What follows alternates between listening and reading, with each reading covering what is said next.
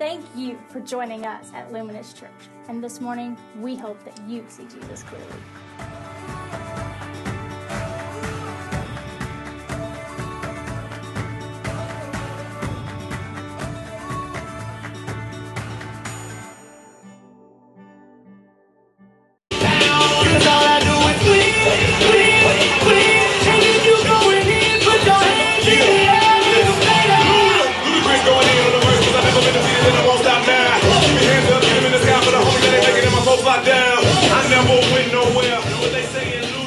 Oh yeah, wouldn't that be our worship service? All our hands up in the air, they don't go down like we don't care. I don't know, something like that. He just said, I don't remember. It'd be really cool if I did. All I do is win. All I do is win. Tell your neighbor, all I do is win. And tell your other neighbor, no you don't. Right? Because it's not true. That's not all we do is win.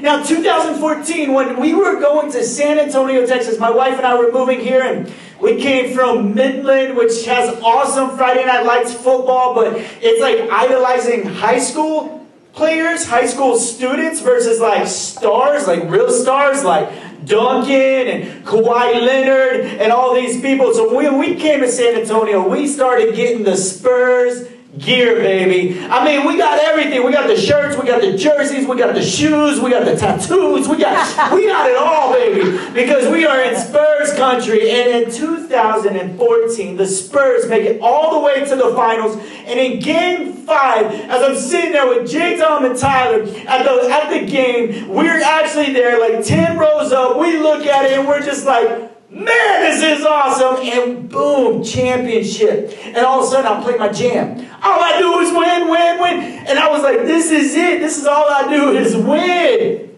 And then the next year happened. And then the next year happened. And then I realized, wait, what happened to the blessing? Maybe we need to move and then move back. Maybe that'll help us. I don't know what's going on. But how many know in life it's not true that you're just always going to win? You're not always going to win. In fact, you'll lose probably more than you'll win. Now, hold up, Pastor Ben. This message is getting dark real quick. Yes, it's dark, and it's serious, and it's true, and it's real life. But I pray that before you leave this place this morning that you would feel encouraged and loved. But in this Twisted series, we've been messing with our minds. We've been looking at these popular verses that we've always heard, always known, and thought they had one meaning. And then we hear a double meaning. Then we hear the true meaning in context and what that means. In fact, we need to do those three things in order to fully understand what God is trying to say to us in the Bible. We need to look at the context before and after the verse. And then you need to begin to interpret Scripture with Scripture, and then you apply it. So if I do that to the San Antonio Spurs, I look at the context. Man, we do win a lot, but we don't win every year. Right? And then I look at us compared to other teams. I'm like, oh yeah, we're better than those teams. But these teams are better. That's not good. But then I apply it, and the application is this. You know, we may not win this year, but it's going to be awesome, and I sure hope we do. Right? That's how I interpret the Spurs. Anybody else? You can do this with any area of your life, but when we do it with the Word, we see these truths that we're interpreting and what they mean for us, and they're never changing truths. God is constant. You don't know that verse. God is constant. If He is constant and consistent, that means He doesn't change, right? And how many of you know that's good? It's good to have a Father who's not always changing in every circumstance. If only we could have fathers like that. If only we could be married to somebody like that, but you don't know what you're going to get the next day. Woo! I thought you were like this, but now you're like that. God's not like that. God is consistent, and He's constant, and He's faithful, and He's true. And so when we look at His Word that's written, we see the faithfulness and trueness of God, and it'll actually be so much beneficial if we look at what He's saying. So today our scripture of Twisted is Jeremiah 29:11. For I know the plans I have for you, declares the Lord. Let's say it together. Plans to prosper you and not to harm you. Plans to give you a hope and a future. Let's try one more time, because I did not set you up well at all. Ready? Let's go. For I know the plans I have for you, declares the Lord. Plans to prosper you and not to harm you. Plans to give you hope and a future. Anybody, that's your verse, right? You got it tatted. It's on your walls. It's filling the Etsy stores. It's a huge verse. In fact, this verse is one of the most quoted verses by Christians, right? We love this verse. It makes us feel so good. Like, man, I know the plans I have for you, declares the Lord. And so what we do is we practice what we call theology. We practice this idea of eisegesis, where we start putting ourselves in the text. Now, we do this all the time. We put ourselves in the story. We put ourselves in there because it's awesome when you do that. Like when I watch the Spurs when I'm young, all of a sudden I'm the best NBA player. I am Kawhi Leonard. Boom, boom, boom. And I'm dunking on my brother. I'm like, raw. Right? Anybody else? Or Kung Fu movies. This was really big around 3 boys who are like 2 years apart apiece. We watch Kung Fu movies and all of a sudden I become Bruce Lee. And I leave the headband on and I won't take it off. Because I am the Kung Fu King. I'm the only one who does that. Man, y'all need to get out more. Seriously. Okay, I'm just kidding. So for me, it's like when I read the Bible, I practice eisegesis. I put myself in the scripture. And all of a sudden I'm like, that is my verse. For I know the plans I have for you been, declares the Lord. Plans to prosper you and not to harm you. Woo! Yes, Lord, that's my verse. I'm going to be rich, and I'm never going to get sick, and I'm never going to die. I'm the only one who thinks that. But that's what we do. We begin to read this verse, and we say this verse to people, and what happens is we say it out of context, and then when somebody gets sick, or somebody loses their job, or prosperity is not how they thought prosperity would be, then all of a sudden, they don't believe that God is good. They quit trusting in Him. And they have nothing to do with Luminous Church, or their community group, or anybody who claims that God is good. And that's what we've done, and we've made space in here today to leave room for you to explore who Jesus really is. And what I explained to you, that God is good. But as we read the scripture in context, we realize there's going to be some harm. And the prosperity that you thought in your Western world, in your comfort mansions and your Bentleys and everything else, that world is not true for everyone. So did God just write this verse for American Christianity? Or is this verse timeless and can be spoken to the far corners of the earth? Of the richest of rich and the poorest of poor, would this verse be applicable? Would it have some meaning? Would this scripture, this God, be applicable? And if this message today can't be preached there, it shouldn't be preached anywhere. So that's why we're coming this morning to you with Jeremiah 29:11. So before you get all mad and throw out your verse, I'm going to believe that this verse will have great meaning for you. First off, Jeremiah 29:1. Let's back up. This is the text of the letter that the prophet Jeremiah sent from Jerusalem to the surviving elders among the exiles, and to the priests, the prophets, and all the other people Nebuchadnezzar had carried into exile from Jerusalem to Babylon. So here, who's writing this? Jeremiah. And who is he writing it to? The Jewish people, right? Who are carried into exile. And he's saying, hey, you are becoming slaves and you're about to go into exile and you're going away and it's doom and gloom. And I'm writing it to the elders and the prophets and the priests and all the people, that they will know they will be in exile for 70 years. Oh man, this is not comforting. This is not good. And yet this is the same chapter we find Jeremiah 29:11. I'm writing to you as a people in exile that are not very prosperous right now, that can really just feel sorry for themselves. So, what does it mean? Plans to prosper you that he's with you and not against you. Well, in Proverbs 28, one of the reasons Jeremiah was writing this because a prophet named Hananiah came along. And how many of you know during a bad season, all you want to do is cheer somebody up? Right? Like, I love it. I try to empathize with people, but sometimes you don't just have any good words to say. So maybe they're going through a circumstance where they lost a job, or they lost a loved one, or something difficult happened. Maybe they find themselves still single and they're ready to be married. Maybe they find themselves in a forever career of school and they wonder if it's ever going to end. And so you begin just to say stuff to make them feel better.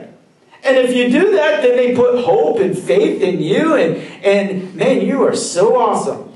So Hananiah was doing this as the Jewish people were being taken to Babylon. Hananiah was saying, hey, this is only going to last 2 years. And then we'll be released and prosperity and peace will come back to us and it's going to be amazing. 2 years. Jeremiah goes, Hananiah, prophet Hananiah, that's great news. That's really good, man. Man, blessed is the prophet who gives this kind of news of peace. But what about the prophet who says this and it doesn't happen? He probably shouldn't have said it.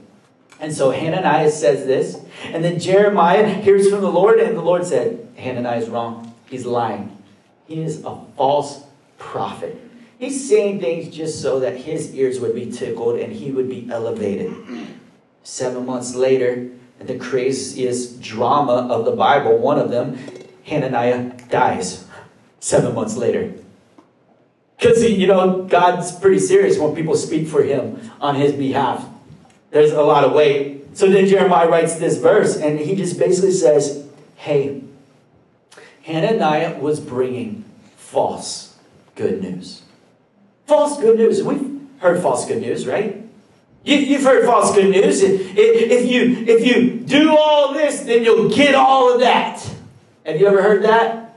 If you give all of this, well, then you're going to get all of that.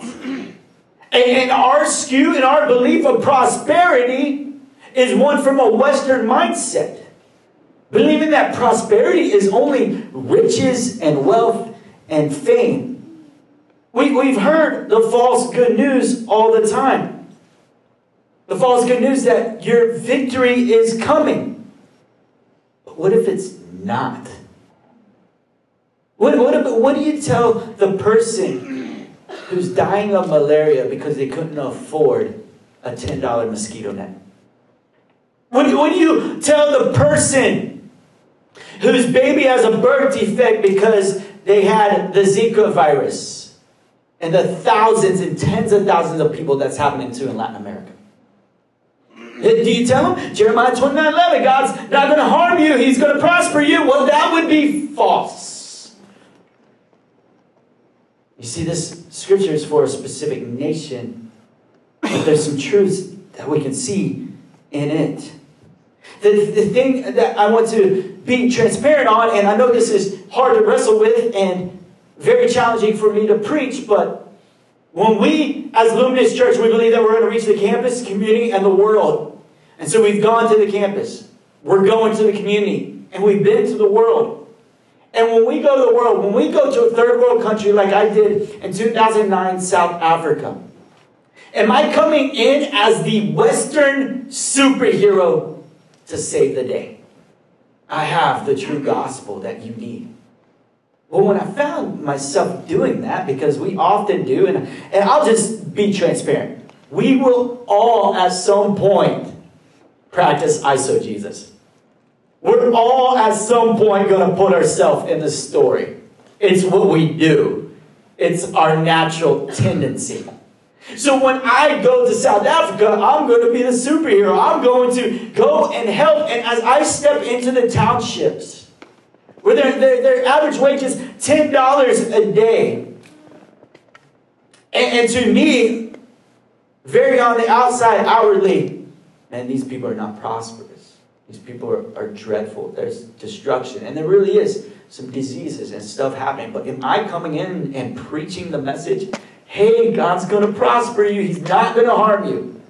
What can you tell my brother who's dying of AIDS right now? So would I preach the same gospel here as I would there, as I would there, here? That God absolutely loves you, and when we go and we are sent around the world, what is the message that we're going with? Well, we know this, the Christian life is not easy, is it? No. Following Jesus is like one of the most difficult things that you will ever do, because God is absolutely good and we're absolutely not. And we're messed up and we're in a fallen world and we are going to die, and it is 2 Timothy 3:12. In fact, everyone who wants to live a godly life in Christ Jesus will be persecuted. How many ready to get persecuted this week? Woo, glad I signed up for Luminous Church. Here I go. Going to get persecuted. It's going to be awesome. Thank you, Jesus, for my persecution. Philippians 1:29. For it has been granted to you on behalf of Christ not only to believe in Him, but also to suffer for Him. Jesus, I really have to suffer for you. That's not fun. I want to hear the good story. I want to come back next Sunday. Next Sunday's message is going to be better, right? It's going to be more positive.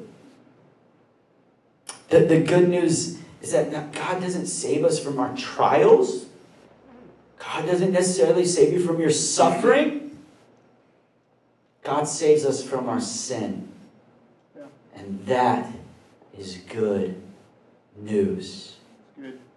It's great news, because when He saves us from our sin, then we can be reconciled to the Father. And when we're reconciled with Him, life begins to make sense. When we're reconciled to Him, life becomes great. When we're reconciled to Him, then when there is suffering and there is trials and there is all this, that there is a comforter who will comfort in your time of need, is what the Holy Spirit says. I will come to you. So the world may not know Him like I know Him. The world may be distant from Him. The world may not be comforted by Him. The world may be mourning and freaked out during an election year when you're like, who are we voting for? Have no idea. Right? When the world is going crazy, life is peaceful for us. Because when you're reconciled to the Father, it's peace. And it's good. But it may not be completely prosperous as the world knows of prosperity. And Jeremiah 29:10, right before 11, this is what the Lord says. When 70 years are completed for Babylon, I will come to you and fulfill my good promise to bring you back to this place. I'm going to fulfill this. 70 years later, when 70 years are completed, who's He writing this to? The elders. Guess what? They're old. Will they be around when the promise happens? No. So they're not even going to be alive for this promise to their nation. And yet God is speaking to them. This is crazy. For I know the plans I have for you, declares the Lord. Plans to prosper you and not to harm you. Plans to give you a hope and a future. Just because this isn't directly to us doesn't mean there aren't some truths in it. Right? We know the principle of sowing and reaping. And as we sow, we will also reap. To what benefit do we reap? I don't know. To where you are provided for. Just like Austin said. If God is a provider, then He's also going to provide for His children. And He knows your desires and what you need and all those things. But we do know this. There are some truths. And there is still hope. And we believe that just because you may have cancer and it may not go well for you, that God still heals. And He still does signs. And He still does wonders. And He still does miracles. And God is still up to something on the earth and intervening. Like, we know this, right? So there are some truths in here. And we don't need to lose hope. And the truth is, if you're not dead, you're not done. God wants to still use you and do something through you. But the general promise that we find in this specific promise is right after verse 11. That's why we don't stop at verse 11. But verse 11 often will point us to verse 12, 13, and 14. Which is really good news. Then you will call on me and come and pray to me, and I will listen to you. You will seek me and find me when you seek me with all your heart. I will be found by you, declares the Lord. How good is this? So we have a specific promise to a specific people, to a specific nation. But then we see a general promise right after that, which is the best promise that you and I could ever have. And that's this. Knock, and the door will be open. Seek, and you will find. And what you find will be the greatest thing that you have ever desired and that your heart has ever longed for. The greatest thing and the greatest one. You will find the Lord. Seek Him and you will find Him. I love this verse because over the last 2 years at Luminous Church, we've made space where you could belong here before you even believe. And we have invited people and we've seen them seeking and knocking. And we know that they came in and there has been harm. And it hasn't been as prosperous as they thought it would be. And there's all these difficulties and all these challenges and all these trials. But they've been seeking God. And God's shown up. What I love about this promise is that God is faithful. So before you throw away your 29:11 scriptures on the wall and get your tattoo removed and all those things, use it for an opportunity to point people to 12, 13, and 14. Use it as an opportunity to say, yes, God loves that nation and cares about that nation, but let me tell you, He cares so much more. Maybe not more, but He cares so much about you. He cares so much about you because look in 12, 13, 14, because when everything seems hopeless and lost, it's not. God is right around the corner, waiting for you. Such a great promise for all of His children, every person in this room. And it's the same promise that I can go to China, to Hainan, when we're doing a children's camp and I see kids who don't look prosperous, who may have disease. I say, Jesus loves you. Knock, and watch Him come into your heart and save you. That's why when I say the best is yet to come, because better is 1,000 days. One day in His court than thousands elsewhere. One day in His presence is better than any other place. So we present the gospel, the good news that Jesus became man and He walked this earth and He lived a life that you and I couldn't live, a life of perfection, a life without sin, a life that's so amazing. And He lived this life up until the day He was on the cross, where He gave His life for our life. 3 days He was buried, and then He rose from the grave, proving that He is the Son of God, giving hope for you and me and making a way for this dead man to come to life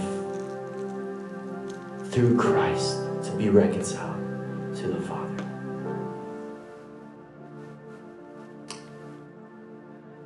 It's what we have to do as parents with our children.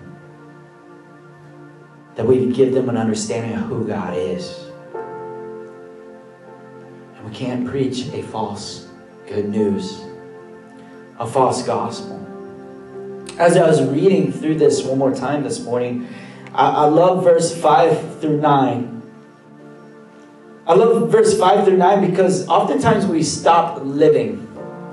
Right? Because we hear Jeremiah 29:11, and God's going to make you prosper. So you end up giving your money away, just waiting for that job to come, waiting for that prosperity to come, waiting for good fortune to come to you, waiting for genie Jesus to come and grant your wish. That's what you wait for. But what I love about Jeremiah 29:5, he says this, hey, you're in exile. You're in a depraved land. You're in a land that I didn't create for you. And in this season of life, don't quit living. I love this because he tells the people this. He says, don't quit living. In fact, he says, get married. Have children. Work the land. Keep living life. And if I would take that to us, I would realize that, hey, we could be in a season of exile. We could be in a hard season. You could be in a season where you just don't feel totally great. Don't stop living. Don't stop living. Isn't that what the Lord would say? Don't stop living. Keep hoping. Let hope be your anchor. Hope of Jesus Christ. Let that be your anchor and hold you to. And get married and be fruitful. And he who finds a wife finds a good thing. And work hard and get that job. And sow where you are, where you're planted. And all those things. I believe that. But such a good scripture observation for me this morning. If you would, stand with me.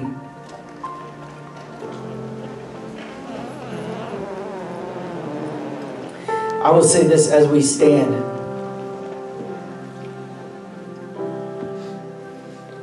When you look at Scripture and you start this exegesis process where you take Scripture out and you start weighing it and put it into context, and you start looking at the true meaning of Scripture, sometimes it messes with you. Wait, I thought it meant one thing, but now you're saying it means something else. And there's this wrestling match going on in your mind and your soul. Like, okay, well, is God going to make me prosper? Is God going to bless me? Is God going to heal me? God is so faithful. And he loves you and he's for you. He's going to bless you. And I don't know what blessing looks like, but I know if the Father blesses, it's good. I know I so believe God desires your healing. And I don't know what that looks like. He wants people to get healed. He has healed so many people, and yet if he doesn't, he's still good. But I'm not going to give up on the healing because he may not. So practical example. Spurs were the champions in 2014. 2015, 2016, they weren't. Guess what? I'm wearing a Spurs jersey this year. I still believe they're going to win. They're going to do awesome, right? I'm still going for them. And I think that's the thing. It's like sometimes you still have to man, let's root it on. Let's be positive. Let's go. Jesus is awesome. He's faithful. He's so awesome. So let's believe in this miracle. Let's believe in this sign. Let's believe in this wonder. But even if it doesn't win how I think it's supposed to win, he's already won. Jesus has already won, which is the greatest championship ever. Let me pray for us. Father, we love you. God, you have used Jeremiah 29:11 to reach so many people So many people have found themselves in 12, 13, and 14, and they sought you and they found you, and you have revealed yourself to them, and you have adopted them, and you are bringing in sons and daughters into the house, and it's so amazing. And Father, where there is harm, Lord, we do pray for a miracle. We do pray that you would move heaven, and that you would show up, and that you would heal. God, for those who are without work, we do pray that you'll show up and that you'll provide a job. Lord, our faith is for that. But our faith is in you. And God, no matter how many times it doesn't work how we think it's going to work, which is almost every time, you're good. And we read this word. I thank you that you were faithful to return the Jewish people back. Father, that you were faithful over and over again in your promises. And I believe there are specific promises for people in here. Lord, you'll be faithful. You always have. In Jesus' name. Amen. If you need prayer for anything on your way out, come get prayer. Be encouraged today.